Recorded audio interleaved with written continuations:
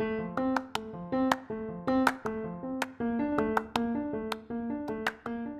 are listening to Challenge to Lead, 5-minute thought nuggets to inspire you to be better.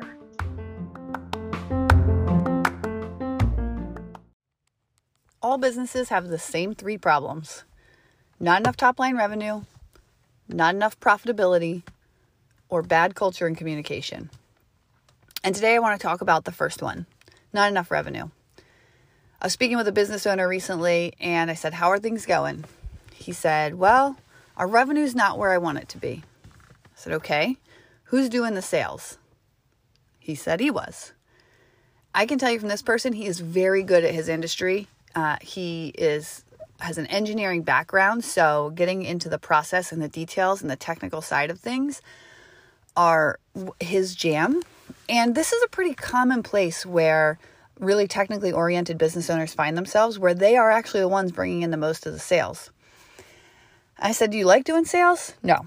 "Do you want to keep doing sales?" "Well, I don't see any other way." I said, "Have you considered hiring a 100% commission-based sales rep?" He said, "If I do that, I'm afraid they'll bring in too much business and we won't be able to support it." And one of the things we talk about in Culture Index is teaching you about your blind spots and your superpowers and how you can do that. So even though he mentioned that was his problem that he was afraid of, I honestly knew, given what I know of this gentleman, that he has the capability to solve that problem. And finding the sales rep is what he needs to do. And so then we talked through some other options. Can you do a part-time sales rep? Can it be like a college student, right? Or can you pay? And he's like, "Well, it's hard for them to qualify the leads. There's a lot of nuances to qualifying a good sale and getting a contract." And I said, "Okay, can you hire a sales rep to just generate leads?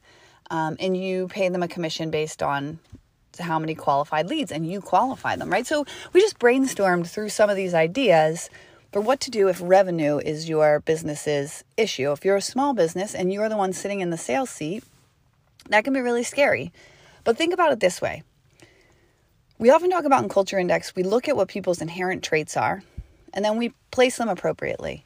And putting someone in a role where their traits don't line up is like if you came to me and I said, "Write your name," and you wrote it with your right hand. That's your dominant hand.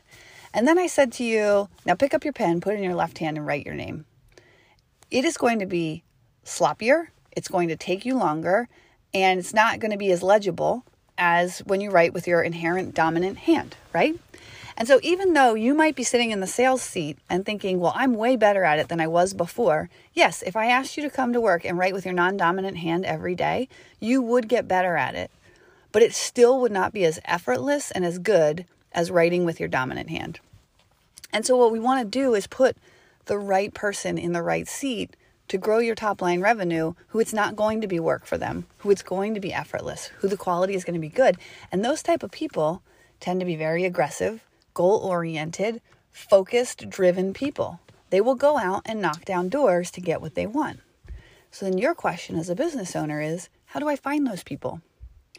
The secret is you have to treat them like you want them to treat your prospects. So speak directly to them and to what their pain points are.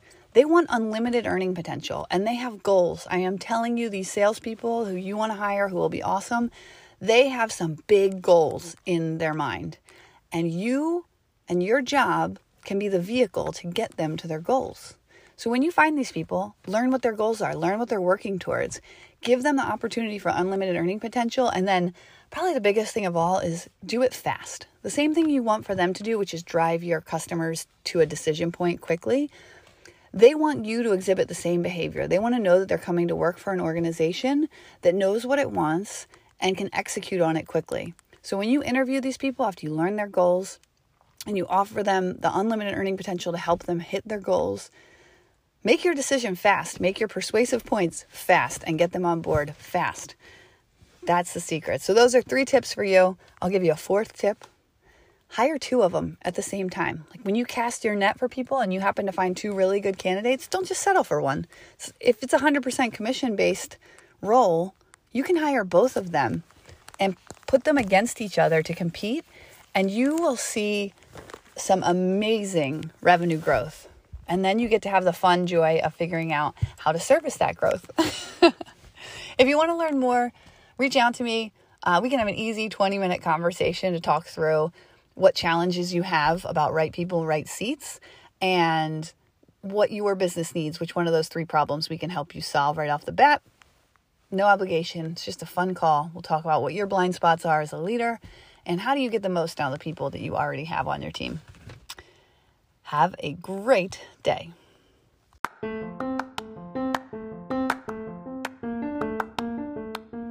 Thank you for taking the time to listen today. I appreciate it, and I appreciate you. I have 2 challenges for you right now. Number 1, stop. Take some time to think about what you just heard and apply it to your life and your situation and use it to be better today. 2, I have a goal to get to 100 more subscribers, so if you got something out of this and would share it, I would greatly appreciate that. Have a great day.